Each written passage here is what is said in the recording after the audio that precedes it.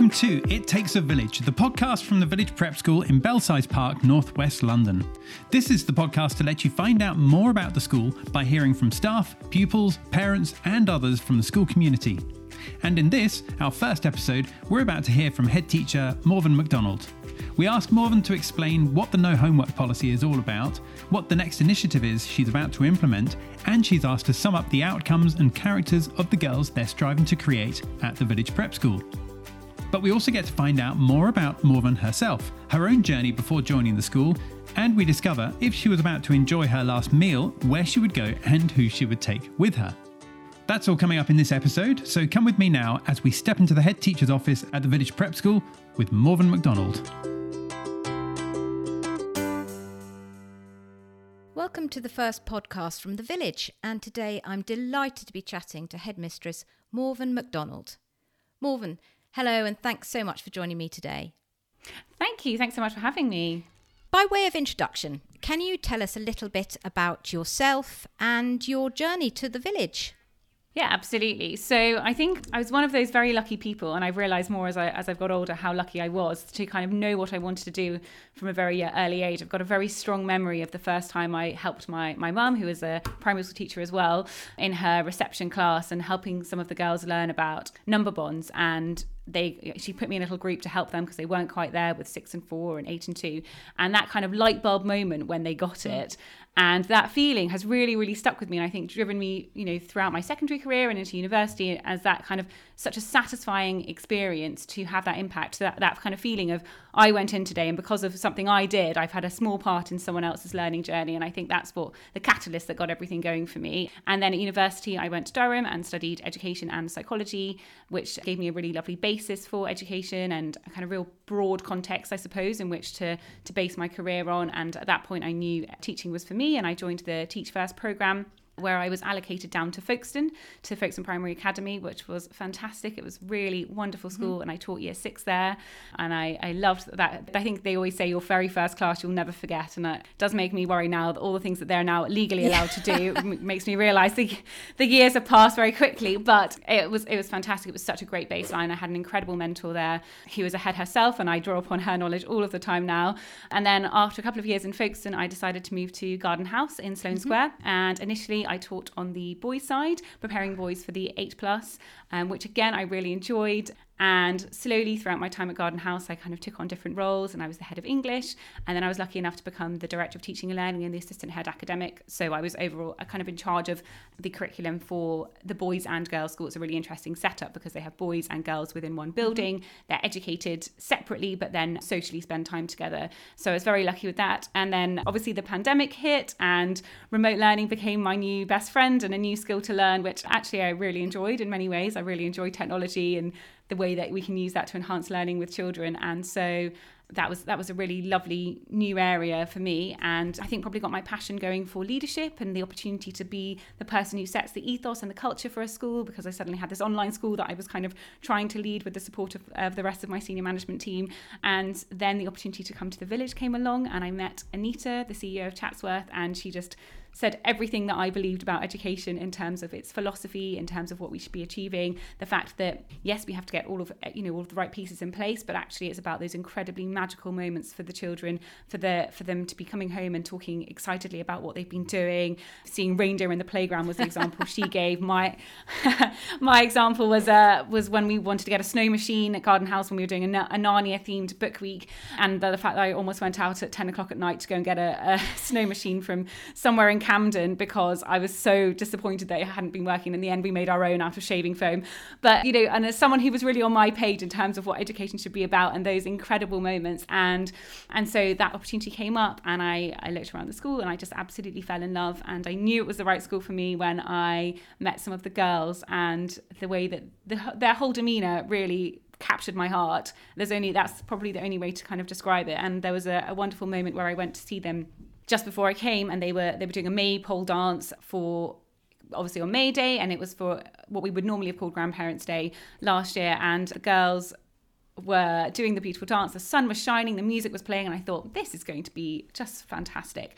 And then the girls went to Unravel, and I hadn't actually ever seen maypole dancing live before, but it's very complicated. Absolutely. And suddenly we got a little bit cross-wired and someone lost a shoe at one point. And I have to say, I waited for the inevitable, someone to get a little bit upset, someone to feel quite embarrassed. They were in front of all of the school, they were in front of me. And that just never came. The girls laughed, they paused. Our amazing head of sports stopped the music and restarted and said, okay, girls, let's have another go. And we had to stop again. And we eventually got there. And I just thought it was so special to see girls who actually weren't afraid to make mistakes, who knew that actually by making mistakes and carrying on and showing a bit of resilience, they were going to actually achieve a lot more and they got a lot more out of it. And of course, so fantastic for our younger girls to see that kind of behaviour. And, you know, that was probably the moment when I thought, actually, I absolutely loved Garden House. I thought they'd have to, you know, carry me out of there one day. But I thought, actually, this is really the place for me and somewhere quite special where I really want to be part of what's happening here.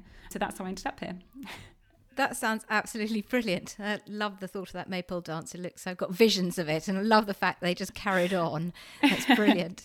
So now you've been at the school for a little while. So can you tell us the 3 things that you love the most about the village? Yes, that's a hard question, definitely. And I think, you know, I suppose from that previous example, the girls are obviously the heart of the school. So if I was to kind of be more specific about that, I would say probably their kind of relentless enthusiasm for absolutely everything and anything. So last week I was heading off to a meeting. I was already a little bit late, and on my way I was dragged into the prep classroom because the girls had discovered a rocket ship that had landed on their veranda, and there were alien footprints everywhere. And they said, Mr. Donald, we have to show you this. You will not believe what's happened. And it was the most wonderful experience, their awe and wonder at what had happened.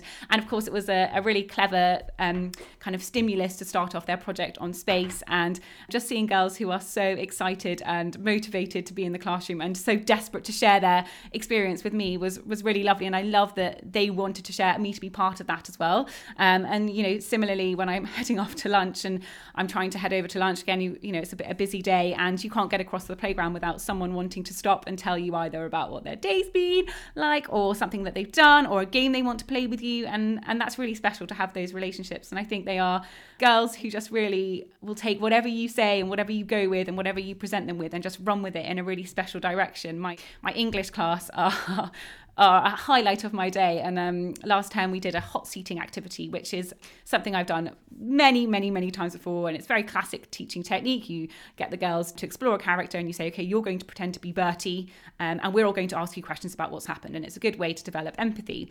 But with this class, we did that. And before I knew it, we had to kind of descended into this full courtroom drama where I had girls picking up paper, slamming the desk, saying, but in here, the evidence says this.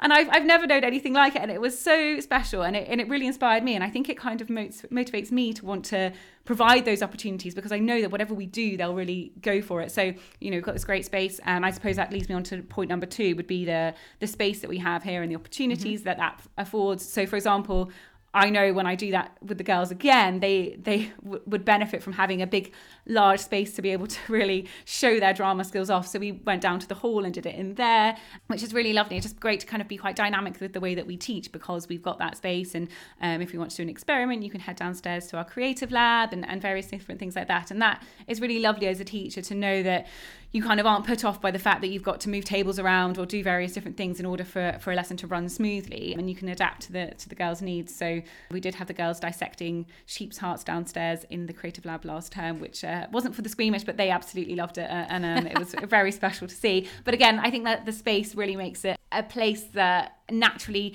lends itself well to really meaningful, exciting experiences for the girls. Really enhances the school day. Yeah, experience. exactly. And I suppose my last one would be the teachers, and I suppose the phrase that comes to mind from the end of last term is, you're never left dancing on your own. If I was to start dancing in the middle of the school hall in assembly, I know that the teachers would be right behind me doing whatever I was doing and supporting me, and that's really special. So last time we did this, we were thinking about our final assembly, and I'm a big Strictly fan, so I love Rose and Giovanni from Strictly, and I really got into sign language myself and was just interested in how we could think about that in school. So I decided we would learn how to sign language Silent Night. And I hadn't really had a chance. It was kind of one of those ideas I'd come up with on the tube on the way into school and thought, okay, we'll go for it this morning. I'd found the link I wanted to use. And I hadn't really had a chance to mention it to the staff. So they were kind of new to it as much as the girls were. And as we started doing it, you know, I looked around, every single one of them was giving it their full effort, despite the fact it's a brand new skill for them, you know, showing their enthusiasm and modelling that for the girls, which was so special. And actually afterwards, one of our amazing teaching assistants, Mrs. Timova, she had learned a little bit of Czech sign language. And so she was sharing that with the girls and talking about the fact that actually, and something I'd never thought about before, is the fact that sign language is so different across so many, you know, you actually, it's obviously British sign language. So therefore, if you live in a different country, or if you go to a different country, you need to learn Czech sign language or French sign language. I thought that was really interesting and really lovely that you kind of run with an idea and the teachers will kind of go with you on it in a really special way. And Miss Riley Balsam, our deputy head, very similarly posted a really lovely tweet afterwards about it. And it's just so lovely to know that you can be quite brave and courageous in the things that you do, because you know you've got the girls' enthusiasm, absolutely, but actually you've got teachers who will not leave you dancing on your own. That's our new favourite little motto we have as a staff. Supporting you and backing you up all the way when it matters. Definitely. And I think, you know, that's how we get the best for the girls, isn't it? If we're all, you know, if we're not safe about what we do and we're courageous about whether that's dissecting sheep's hearts or doing sign language in assembly, if we're willing to have a go and see what that looks like, and again, model that, not being afraid to make mistakes for the girls, then I think it creates a really special atmosphere. So I think it was a very hard thing to think about, but actually I think those would be my three things that make the school so special for me and why I've thoroughly loved, you know, my first term. Excellent. You make the day sound very exciting. Now, the Village is an outstanding rated school, which is fantastic, but it's got a no homework policy. That's got to be too good to be true, hasn't it?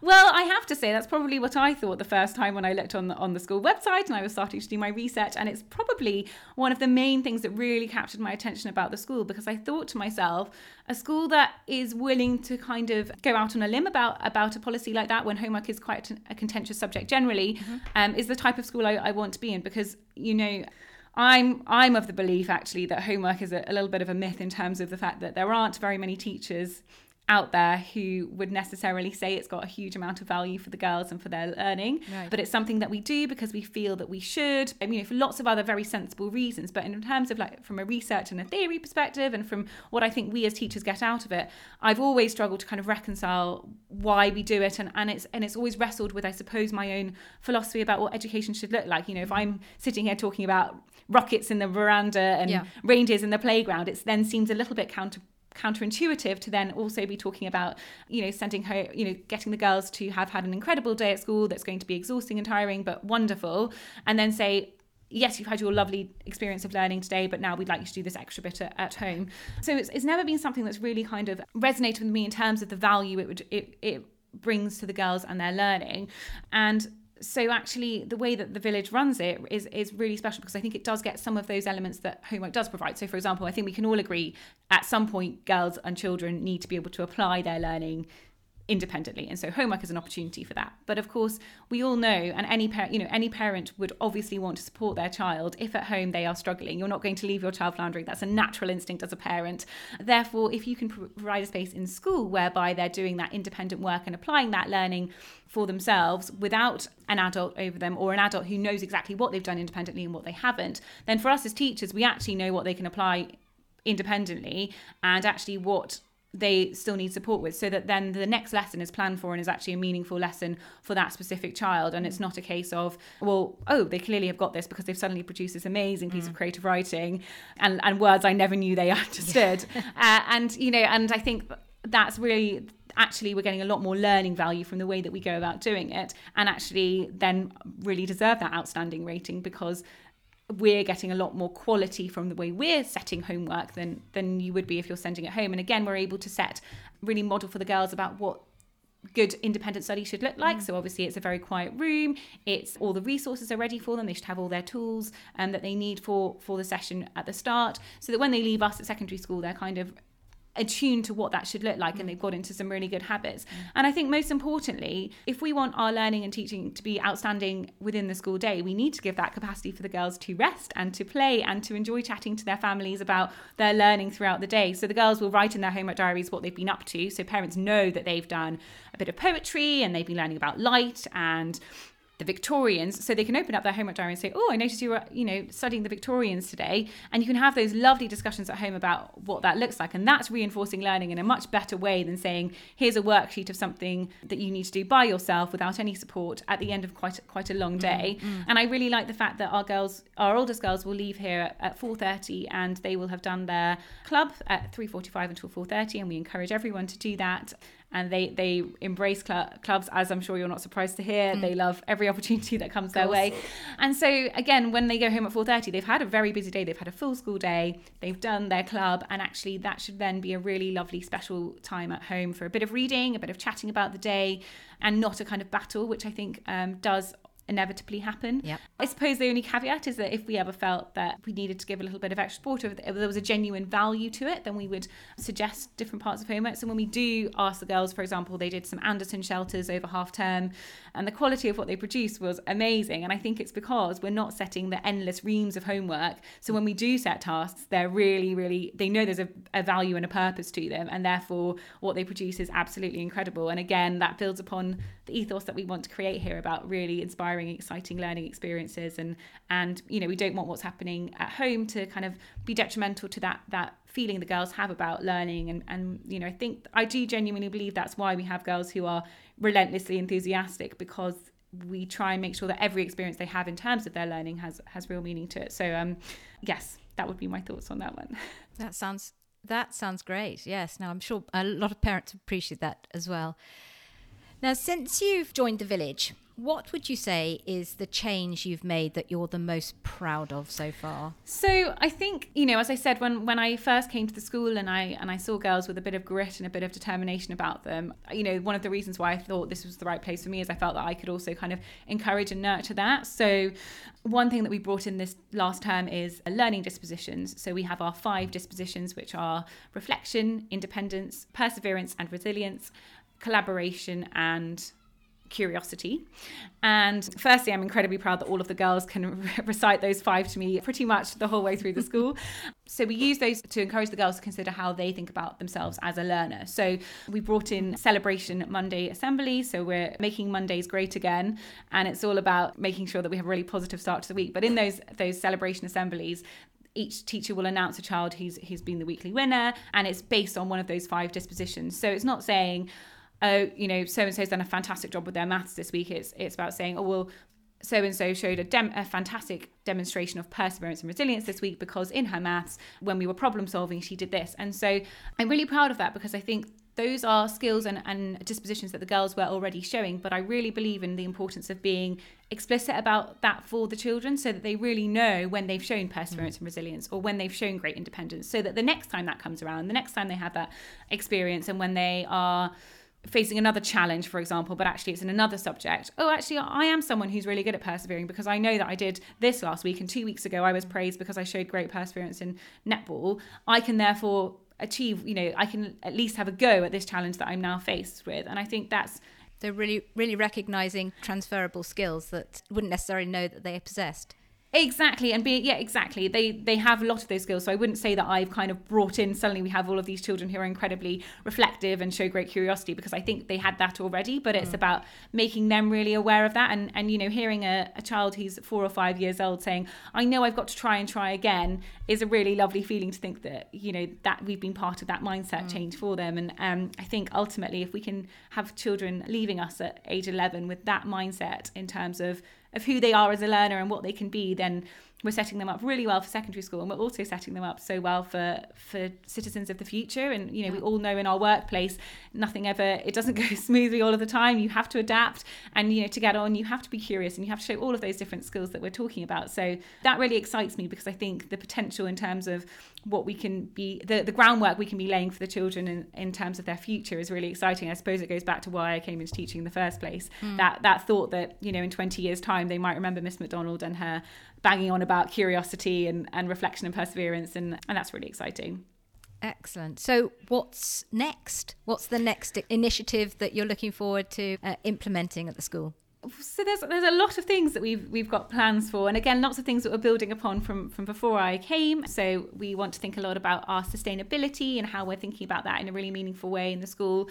But I suppose the the initiative I'm the most excited about at the moment would be our parent masterclasses and working with parents, because we have a phenomenal parent body who are so supportive and really work with us as a school. And I really believe that if the girls feel that we're all on the same page together with them, then that's how we get that really supportive atmosphere for them to feel like they can really thrive, and again aren't afraid to make mistakes, aren't afraid to go for it, because they've got this kind of support team behind them who are really with them and very much on the same page. So last term we had a phonics parent masterclass. That was our very first one that we brought in, and not only was it lovely to see our prep and pre-prep parents sat on the tiny little yellow chairs with Mr. Shabir at the front going through the phonics cards and asking them to repeat the sounds and talking about the rhymes, but actually the value that's coming from that I think is really fantastic, because again we're not sending homework home of sheets and sheets of phonics work, but how lovely for girls to go home and say, oh, I was learning about special friends today at school, and parents, instead of saying, oh, right, what's been going on there, they can say, oh, that's 2 letters and 1 sound,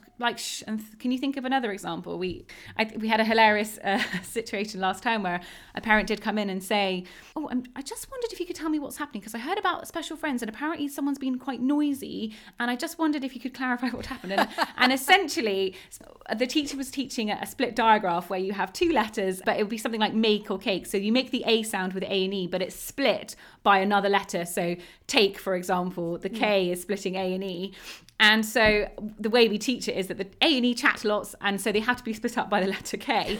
So these special friends had to be split up. And so I think it's so lovely for parents to know what we're doing, probably just for a bit of clarity, but also so lovely to then have those discussions at home and say, oh, that's really interesting. And, you're out and about and say, oh, can you spot the split diagraph in that word on the sign or whatever it is? And, as for the girls, then I think that's really lovely for them to feel that we all care about their learning and we've got all the right kind of terms that enhance their learning and support them with it. And, even things like maths in Key Stage 2, the way that maths is being taught now is so different to how any of us were taught maths.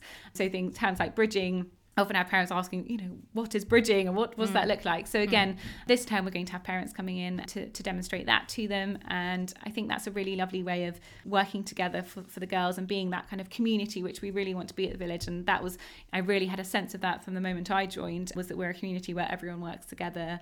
The parents want to support the teachers as much as they can alongside the girls. And it's such a lovely atmosphere. And so it just feels like the perfect place to bring something like that in, where I think parents will appreciate being taught some of those things. And quite nice for them to also experience what the day feels like for the girls. Absolutely. Yeah, and to really feel involved and part of it as well, rather than just dropping off at the gates. Exactly, and to sit in their classroom and see, oh gosh, actually it's quite a long day when you're sitting and concentrating and doing all of these things. Especially in those small chairs. Yes, exactly. Yeah, exactly. We'll have to see how maybe we'll have to move to the hall. But I think it's nice to replicate the exact experience that the girls get. Exactly. So why launch a podcast?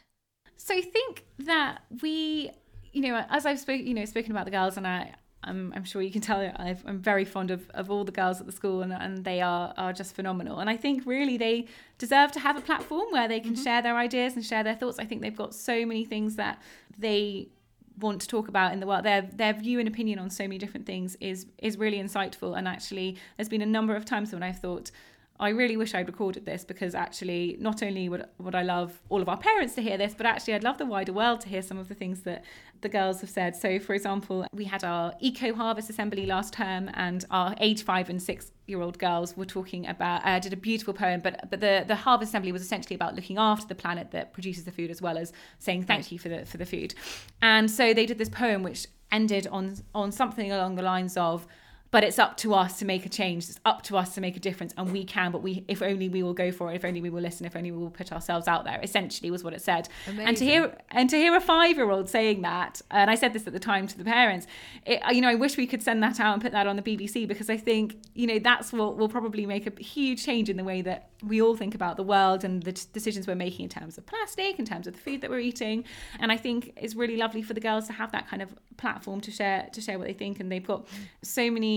They understand their place in the world, I would say, in terms of the fact that they can have an impact and they should have an impact. We try and make sure that our school council is a really valuable platform for them to share their ideas, and that things actually happen from it, so that when they leave us, again, they've got this idea that actually if you believe in something and you can justify it and you're very clear about your ideas in terms of why you want to do something, then actually if you speak up things can change and things can make a difference. My favourite one, I suppose, would be we want to change the playground outside a little bit. We want to just change the surface underneath the adventure playground because it gets a little bit waterlogged and we can't use it all year round. And I said, that's a great idea. It's a very good point. And then I was given a caveat that no, Miss MacDonald, we couldn't just simply tarmac underneath there because that wouldn't be eco-friendly. That would destroy habitats. it would go against so much of what we are as a school. And so instead we've talked about other ideas, so perhaps putting bark down there. And I've been told to go away and do my research and work out what we could do. But what I love is that the girls were very happy to forgo the fact that they might not get this change as quickly because they wanted it to be the right change. To do it right. Yeah, exactly. And they know that actually if they're not doing things right here, that has a ripple effect. And actually, we've got to get everything right that we're doing within our school building in order to model that for other people and to make sure that we're not being part of the problem. And I think, that, again, that's really special to have 7 and 8 year olds wanting to talk about things like that. And so I feel that they would really benefit from having a voice on here and being able to share their ideas. And I think going back to talking about our parents, we really want our parents to hear some of those wonderful conversations and to be part of our school community because they are so supportive and so with us. And again, I think really lovely for them to hear those natural conversations because I don't think the girls will be put off by a microphone in the slightest. And I just think that's a really special opportunity for them and it's what they deserve. So safe to say we'll be hearing from some of your lovely girls in future episodes of the podcast. Definitely. They're very intrigued by the microphone that's arrived on my desk. Brilliant. And I think they're desperate. Yeah, absolutely. I look forward to that a lot. So that would be great. Sounds like they'll have lots to say. Absolutely. So now the aim of this podcast, apart from, giving, as you said, giving the girls a voice, but is to give the village parents and wider community, past, present and future, a better understanding what life at the village is like for staff and students. So can you sum up in sort of one line sentence the sort of outcomes and character of girls you're striving to create as head of the village?